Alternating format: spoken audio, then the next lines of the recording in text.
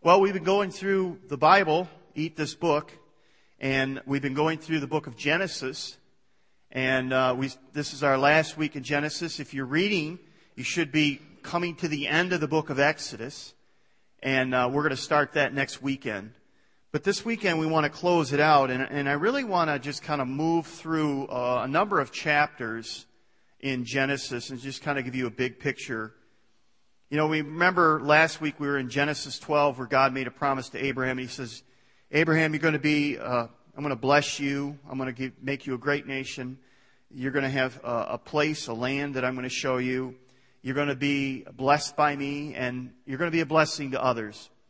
And then this weekend we want to look at the life of Joseph, but it's really under Jacob. Abraham had a son, Isaac. Isaac had a son, Jacob, and Jacob had 12 sons. And those 12 sons became the 12 tribes of Israel. And Jacob's family life was not typical of anything that we have experienced, I hope. It was bizarre. He was tricked by his father-in-law when he wanted to marry the younger daughter, and he was given the older daughter. And he woke up in the morning, and he says, and when he woke up, it was Leah, not Rachel, the younger daughter that he loved. So he ended up marrying Leah, and then he ended up having Rachel, because that's the woman that he always loved. So now he has two wives. And not only did he have two wives, but each, Leah and Rachel, had maidservants. And they gave their maidservants to Jacob to sleep with. And here's what's going on. This is messed up, okay? And you read it in the scripture and you go, why doesn't the Bible condemn that right then and there? I want the Bible to say, and that was wrong, and he shouldn't have done that. But the Bible doesn't many times. The Bible just describes what's happening. It's telling the story. It's not going to stop and do a timeout and say, oh, by the way. It doesn't do that. Now, all you have to do is read the rest of the story of Jacob and his family and his brothers, his sons, and how those brothers interacted with each other. And you see the damage. You see the devastation. You see the strife, the jealousy, all of that that's going on there. And that's the point. The point is you read that and you say, the plan wasn't followed, God's plan. And now here's what happens when you don't follow God's plan. You have turmoil. You have heartache. You have treachery. You have betrayal. You have strife and jealousy and just all those things going on within the family. Now, in that day, it was really significant and important for a woman to have children. In fact, not to have children meant that God was not favoring you. And to have children, especially to have sons, was to be blessed by God. And so Leah immediately began to have children.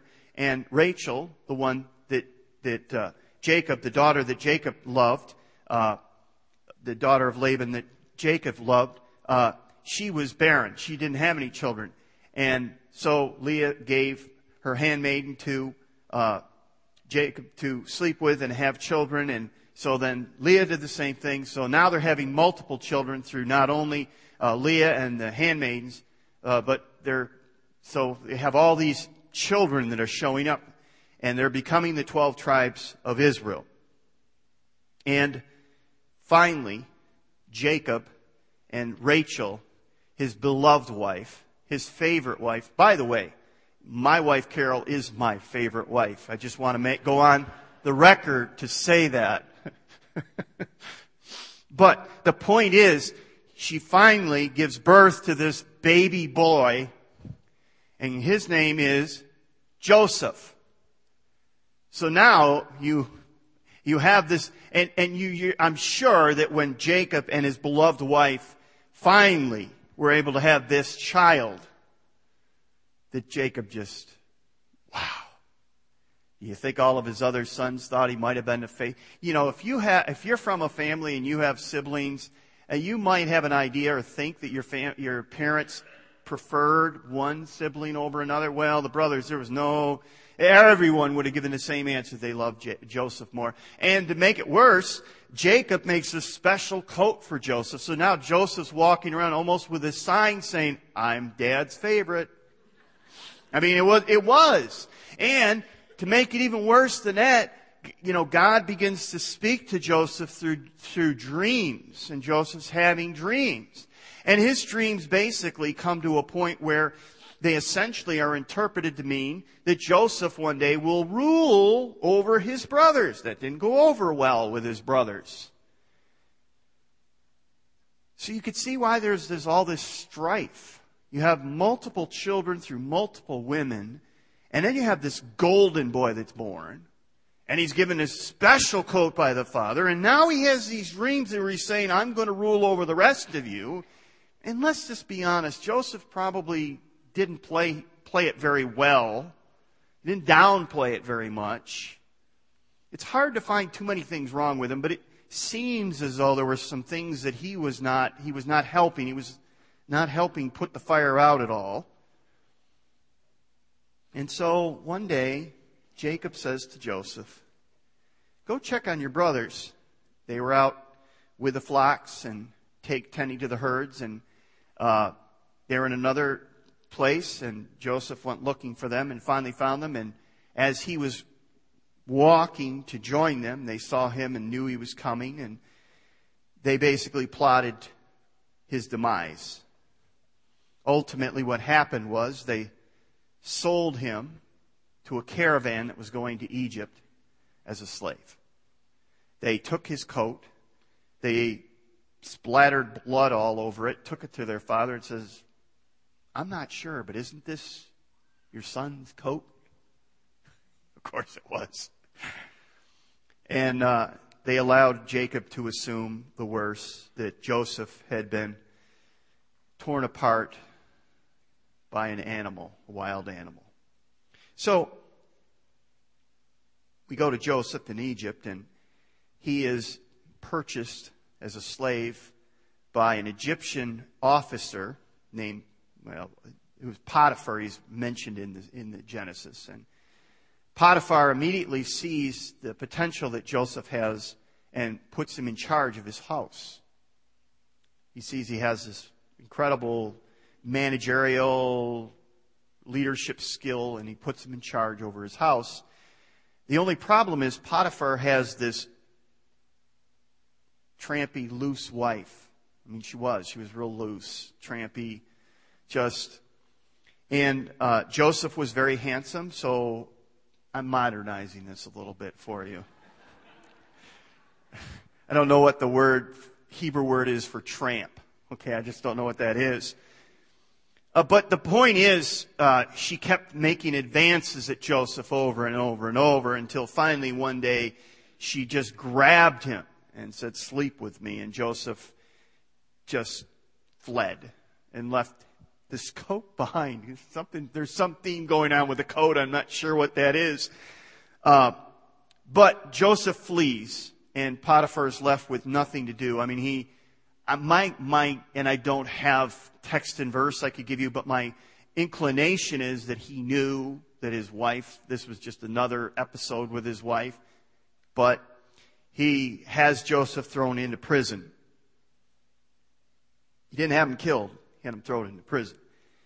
And so while Joseph's in prison, two of his inmate friends happened to be the cupbearer, and the cupbearer was the one who generally, many times within the administration with the Pharaoh, and he would have been the cupbearer for the Pharaoh of Egypt, they would protect the Pharaoh, protect the king by testing the food, testing the wine, and many times they were involved in they were always there, so they were involved in a lot of the trade and the conversations. They heard them, and sometimes pharaohs would even trust them enough to get their opinion. You'll see that in Nehemiah. But the point is that the pharaoh basically throws the cupbearer, for whatever reason, into prison, and the baker. I don't know if he made a bad pie or cake, but so they're both in prison, and lo and behold, they have these dreams. And of course, Joseph has kind of become an expert in interpreting dreams. And so Joseph interprets their dreams, and he basically says to the cupbearer, you will be restored to your position, until he says to the baker, you're going to lose your head. You're dead. And that's what happened. So he says to the cupbearer before he's restored back, remember me when you get before Pharaoh, remember me. And so Joseph's words come true. The baker loses his head. The cupbearer goes back to the Pharaoh and forgets Joseph. A couple years pass by, and lo and behold, the Pharaoh begins to have some dreams. And all of a sudden, the cupbearer remembers this guy in prison. Yeah, I think his name was Joseph. And so they summon Joseph. He gets cleaned up. They bring him before the Pharaoh, and the Pharaoh tells him the dreams, and Joseph says, here's what your dreams mean. You're going to have 7 years, and you're going to have an incredible harvest. And then the next 7 years are going to be, you're going to have drought, you're going to have famine, it's going to be horrible. So my suggestion is, you find somebody who can gather all the food that you can possibly get in these 7 good years, because you're going to need them in those 7 lean years. And Pharaoh basically says, well, seems like you know what you're talking about. Why don't I put you in charge of it? And he did.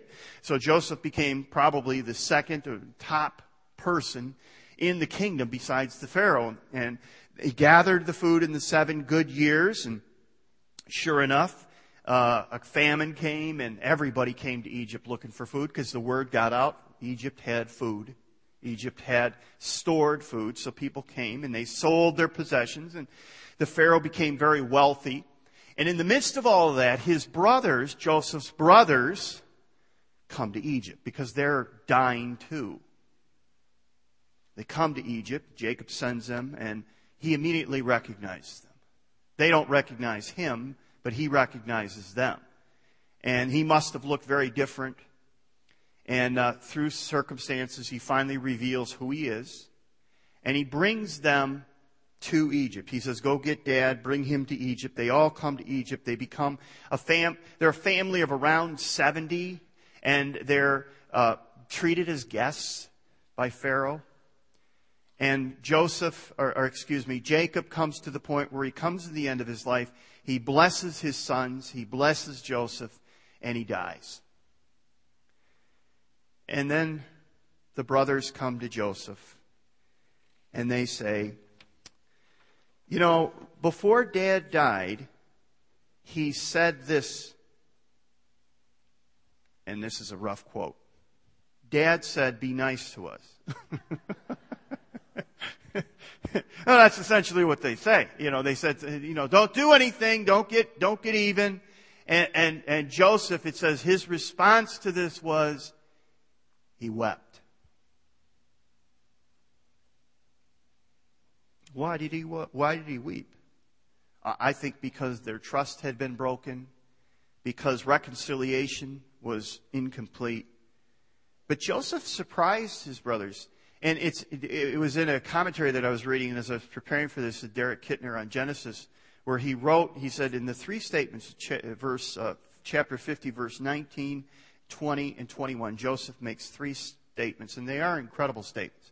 So I want to spend the rest of the time that we have left looking at those 3 statements, because I think they have incredible implications for our faith. So that's where we're going to go. Now, the story I just told you is probably from chapter 36, 37, through 50. There's a lot of material that we cover there. It's an incredible story, and if you haven't read through the Joseph story, I would encourage you to do it. But when we want to look at Genesis chapter 50, and I want to start reading at verse 19. Well, verse 18 I want to just quickly read, and then we'll jump into 19. This is what the text says. Then his brothers, this is Joseph's brothers, came, and they threw themselves down before Joseph. Look, we are your slaves, they said. But Joseph replied, don't be afraid of me.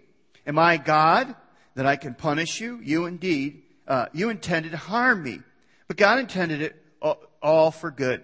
He brought me to this position so that I could save the lives of many people. No, don't be afraid. I will continue to take care of you and your children. So he reassured them, speaking fondly to them.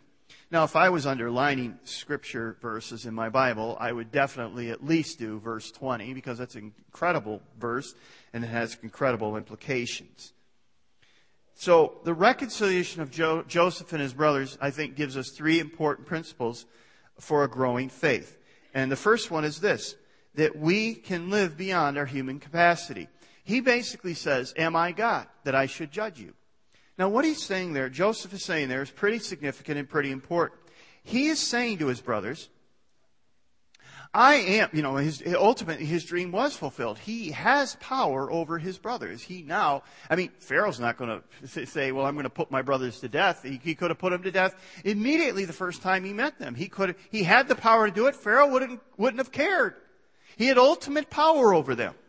And yet he says, am I God? In other words, what Joseph did here was, he took himself out of the seat of God. He says, I'm not qualified to sit in God's chair. I'm not qualified to sit on this throne. I'm not qualified to be God. I'm going to let God be God. And, they had caused him untold pain and suffering, and yet Joseph let God be God. He didn't take the seat of God. Now, have you ever done that? Have you ever taken God's chair? Have you ever sat in God's seat? Have you ever tried to play God? You say, well, no, I don't play God. I sometimes go a little further than I should, but I don't play God. And I want to try to convince you. I want to kind of give you some examples about how you may play God more than you think. Let me give you a few. One of these is in the area where we determine, and this sounds very good. We determine right from wrong for ourselves. We determine, we're the final arbitrator of what's right or wrong. Now, I'm not talking about whether a kind of food is good or not. I'm not talking about that. I'm talking about ultimate moral issues. The temptation of Adam and Eve was essentially, who's going to determine right and wrong for you? In other words, they could either trust God and stay away from the tree, or they could take things into their own hands and say, you know what, God said this, but I know better than God in this area. And that we know what the choice they made. They chose not to trust God. They chose to take things in their own hands, and we're suffering the consequences today. We still make that same choice. In fact, the staple of our culture is this. Every person needs to determine what is right and wrong for themselves. Only I can know what is right for me. Now, we're not talking about where I should work, what career. That's not what we're talking about. What we're talking about here is when something is wrong, and it's always been wrong, and it's always going to be wrong, or something is right. It's always right, it's always going to be right. And we say, well, it may be for you, and we take this eternal principle and we say, but it's not for me. For instance, many people think that this book, the Bible, is outdated. It's antiquated, it's irrelevant, it's a little boorish. The Bible today, though, why? Because we're modern, we're scientific, we're enlightened, we're evolved, we're intelligent. We don't need to follow this outdated Bible. Now, I think that there's some things that we believe today that if we could live to be 100 or 150 years old from now, if we could live that long and look back, I think there's some things that we might believe and we might hold to right now that we would say, oh wow, that was kind of foolish. And yet we think it was really... Well, let me give you an example. It's interesting, a number of books I've been reading recently has this practice of bloodletting. And it essentially is when you get sick, we've had the flu and the cold, a lot of that going on. And when you go into if we were still doing that, you go in the doctor's office and he would basically just drain a pint or so of your blood. And hopefully that might fix you. That's what they did. Up until the late 19th century, this was a common medical procedure. Now, as far as I know, there's no doctors that practice bloodletting today. It's not a helpful procedure. It's something that medicine would look back and cringe at, even though it was cutting edge. And they did this for 2,000 years. This was a common practice. Well, we look at it today and we cringe. What I'm suggesting is we might hold some other views today that 100 years from now, we're so evolved, we have it so together, and yet maybe we don't really have it all together. But on the other hand, I think there's some things that are true today that were true 2,000 years ago. There's some things that are right today that were right 2,000 years ago. I think there's some things that are wrong today that were wrong 2,000 years ago. And whether you decide or not, they're right or they're wrong. They're ultimately right or wrong. And that's what I'm suggesting, that sometimes we take the place of God when we determine. Like if Joseph had said, you're dead, that would have been wrong. It would have been morally wrong for him to do that. Now you could say, well, look at all they did. Well, of course, I know all they did. But still, it doesn't make it right just because he chose and determined it was right. Let me give you one other one. A couple more. Sometimes we play God when we ask other people to be God in our lives. You know, we don't make, and that's another thing. We go back and we look at people and say, well, look, if they had idols, they bowed down.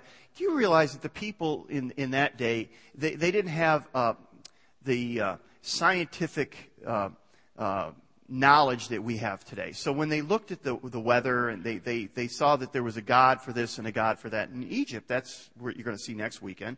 Is there a God for the water? There's a God for the sky. There's a God for the sun and the moon and the stars. There's a God for the fertility. There's all these different gods.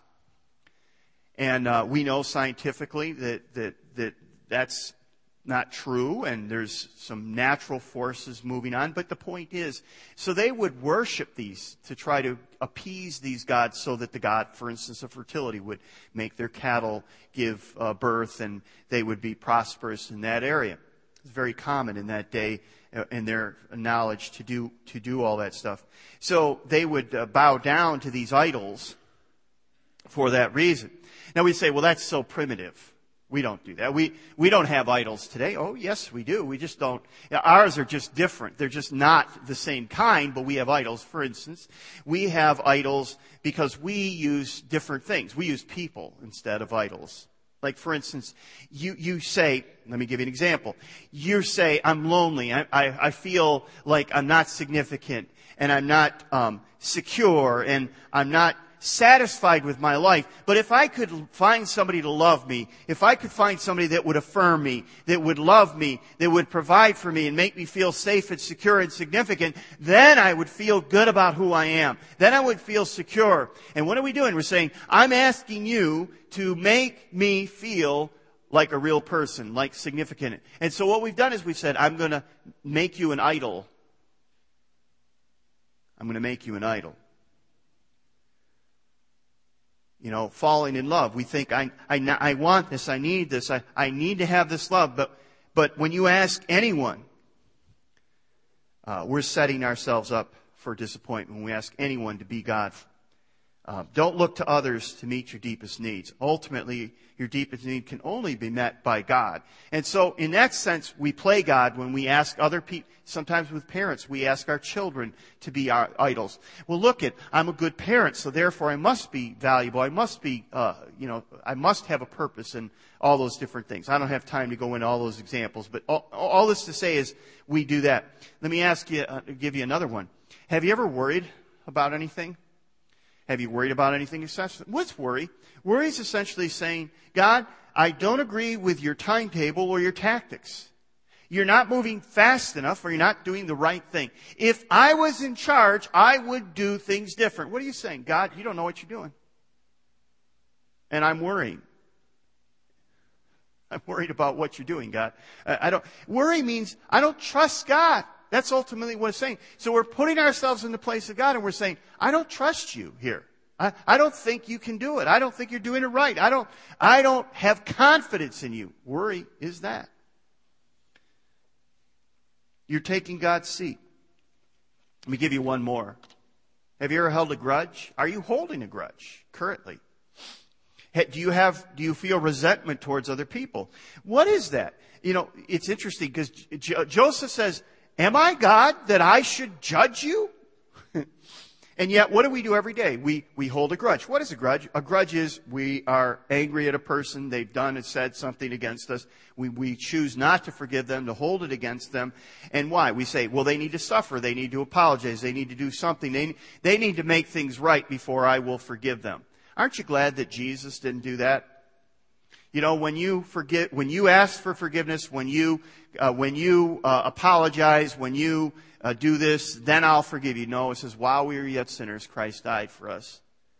Or judgment. Sometimes we say, this person deserves this person deserves this, they deserve this kind of judgment, and or we're prejudiced, or all these different things. What are we doing there when we're judging people, when we're holding hard feelings, resentment and all that? We're sitting in God's seat.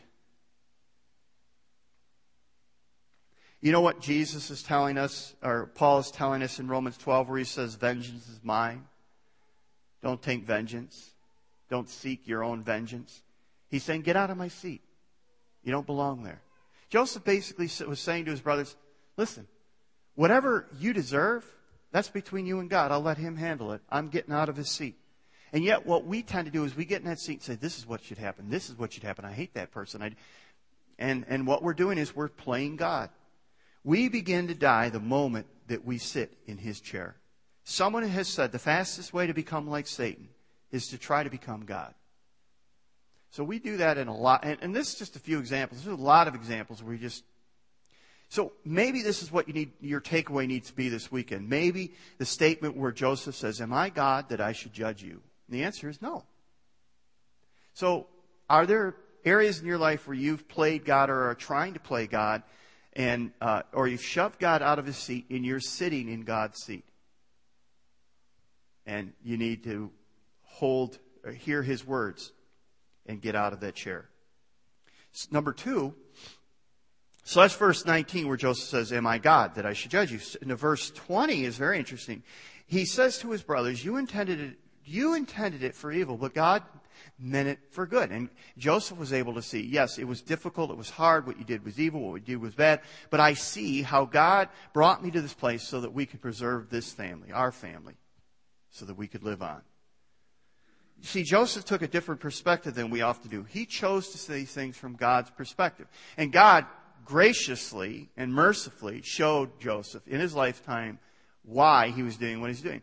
So often, things happen in our lives and we don't understand why. We wish we had an answer. We wish God would. But sometimes God just doesn't give us an answer. Sometimes God doesn't show us how it's all going to play out. What he says in those times, and what he was saying to Joseph when he was going through prison and all these different things, is trust me. Trust me, trust me, trust me. Even if you don't understand it, trust me.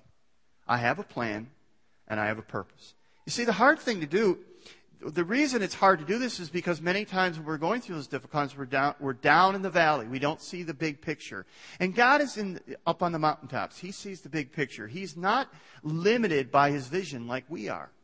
He's not limited to time. He's not limited to, there's no visibility limitation that God has. You know, a number of years ago, I was in Paris. I spent a day in Paris, and I was able to visit I wanted to visit all the touristy things like the Louvre and the Eiffel Tower and different things. And so when I was walking around and I had the map, and Paris is kind of one of those cities where it's beautiful, but the roads aren't, it's like the Butte. The roads aren't necessarily parallel and the buildings are tall, so I didn't really know where I was. I finally made my way to the Eiffel Tower, and I got up on the Eiffel Tower and I looked down and I had the map. I said, okay, I want to go there and I want to go there. So I got my bearings. And I could see where I needed to go. It was a totally different perspective. And that's God's perspective. Joseph had God's perspective. Now, let me ask you a question. Are you a pessimist or are you an optimist? Are you a Tigger or are you an Eeyore? Think about that. If you've read Winnie the Pooh, Tigger is just bouncing around, happy-go-lucky, right? And the glass is not just half full, it's 3/4 full, even though it's half full. It just doesn't even care. He's just bouncing around having a good old time. And then there's Eeyore. Oh, Pooh. It's a disaster. What are we gonna do? You know, it's a sunny day. It looks like rain. You know, it's just, that's Eeyore, you know? And we walk around, and many of us walk around with an either or. We're either an optimist or we're a pessimist. And we say either life is good or life is bad. And we really can't, you know, and Joseph's perspective is not either or. Do you notice his perspective here? He's not saying, well, life is good. You know? No. Or he's not saying, life's bad, life's horrible, it's treachery, it's awful, it's horrible. No, he's saying something that's pretty important here. See, Joseph is giving God's perspective on life. He's not giving an either or. Life is either good or life is bad. No, what he's saying is life is good and life is bad. But God is good and loving all the time. That's what he basically is saying in his statement.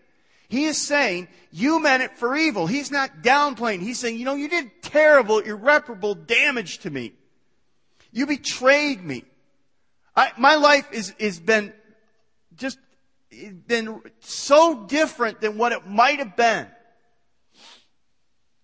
I've been a slave. He could go through all the stories, all the heartache, all the pain, all the suffering because of what his brothers did. He says, what you did to me was evil. But then he has that small word, but God had a plan. You threw your worst at me, but God did something even better. He took the evil, the bad, and He turned it to good. And that's the way we have to view life. You see, Joseph isn't excusing or downplaying the hurtful experience caused by his brothers. He's pointing to the fact that God had a plan even in the midst of it all. That God had His best interests in mind. And by the way, He still does for us today.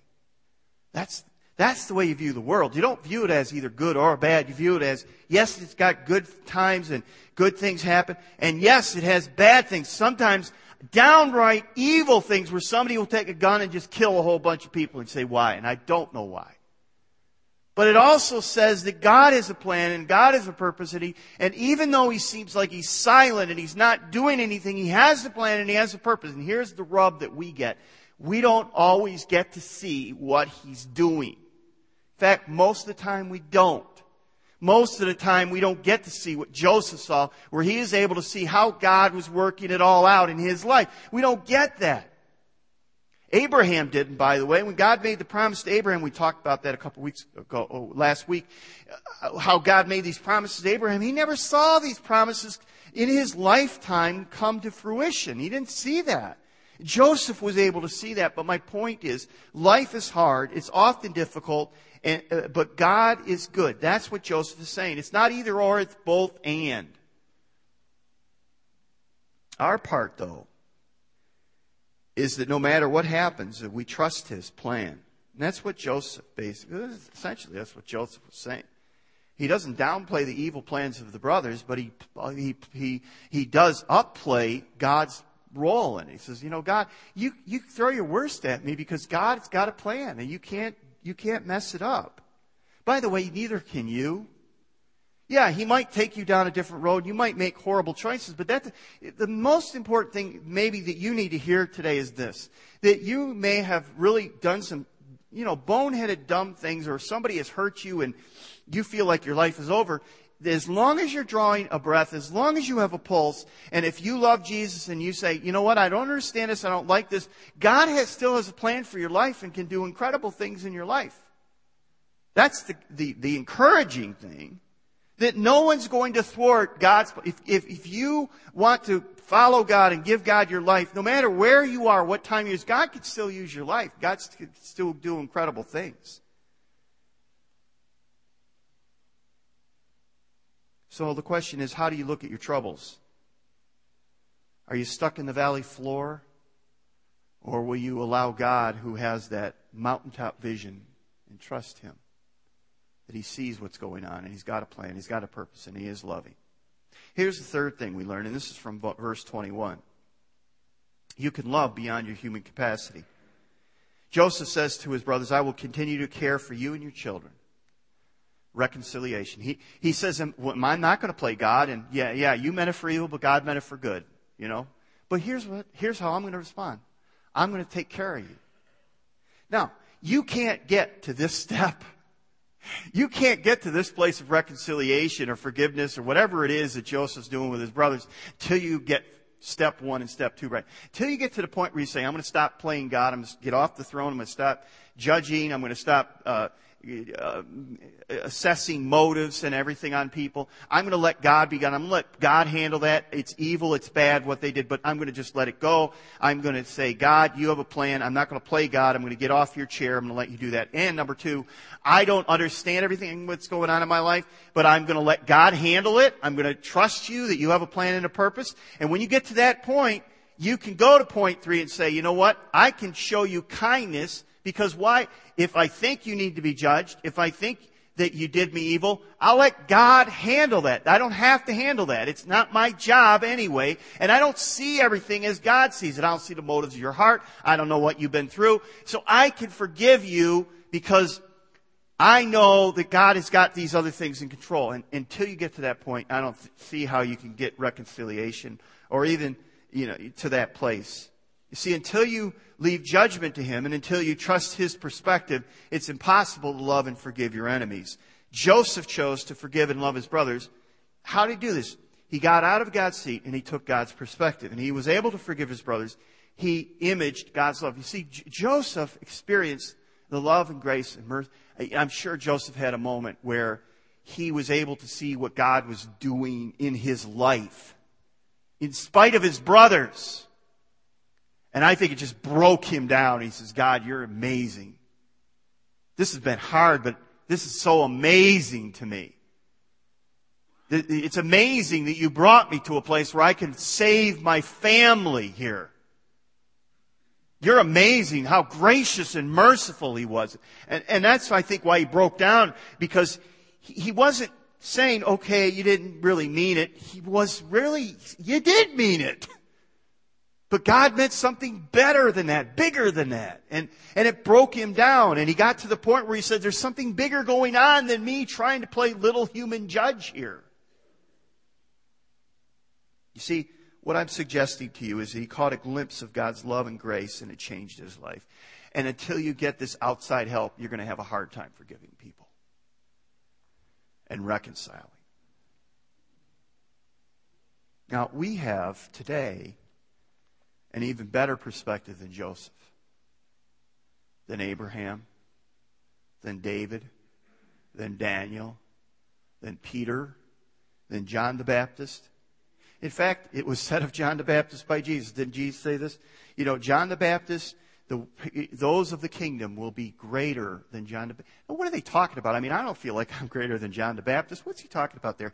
What he's talking about there is that we have information now about Jesus and about how it all is going to play out. And the whole revelation, God's magnificent plan from beginning to end, we have all of that right now.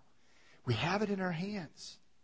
And Jesus, we know all of that. So we have mountains of information of what God's plan is and how He loves us and all this, the words of Jesus. We have all of that. So we have that. Joseph didn't have that. Abraham didn't have that. Daniel, the Old Testament prophets didn't have that. Now I want to close and I just want to talk about very quickly the parallels between Joseph and Jesus. Joseph was betrayed by his brothers. Joseph was in a place of judgment. Joseph finally saw the plan of God. Jesus was betrayed. Jesus was in a place of judgment. But instead of Jesus meting out judgment, and Joseph did mete out judgment, Jesus took the judgment. Jesus took the penalty. Jesus is the ultimate Joseph. He's the ultimate example of good being brought out of evil. He's the ultimate example of people meaning it for evil, but God bring. When you look to the cross, when you understand the cross, when you understand the gospel, you see the ultimate evil of man being poured out on Jesus, and the ultimate good coming out to us because of the cross. The cross is that perfect example of the ultimate evil bringing the ultimate good. The gospel is that. The ultimate evil being the ultimate evil, we are sinners. The ultimate good, we are loved. And so Joseph said, you meant it for evil, but God meant it for good. The cross, you meant it for evil, but God meant it for good. You see how that plays out? And see, when you get a grasp of the gospel, when you get a grasp of the cross, and you begin to see that, you look at other people differently. You get out of the seat of God. You get God's perspective, and you have a new heart towards reconciliation. You have a new heart towards forgiveness. You say, I forgive. Why? Because I'm forgiven. I love. Why? Because I'm loved. I follow what example? I follow the example of Jesus. What did he do? He who knew no sin became sin for us. He who took our sin, he took my pain, he took my punishment. He was mistreated, he was abused, and what did he do? He did not utter a word. He left it in God's hands.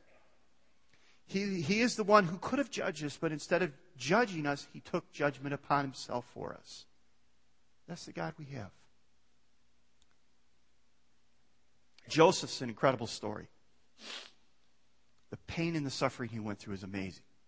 But the ultimate pain and suffering is when Jesus gave his life for you and for me. Jesus is the ultimate Joseph. The cross is the ultimate reversal of how man makes it for evil, but God turns it out for good. And he still does that today in your life. Walk in that confidence today. Would you stand with me? Let's pray. Father, thank you for your grace and mercy. Thank you that you can take the most evil, horrible deeds and turn them for good. May we walk in confidence, not because we have confidence, but because we have confidence in you. And that you have a plan and a purpose. Even if we don't understand it, even if we don't see it, we trust you anyway. Thank you, Father, for the cross, which is a tangible example of how the ultimate evil can be turned into the ultimate good. And thank you, Father, you're still doing that today. We love you because you first loved us. We thank you in Jesus' name. Amen.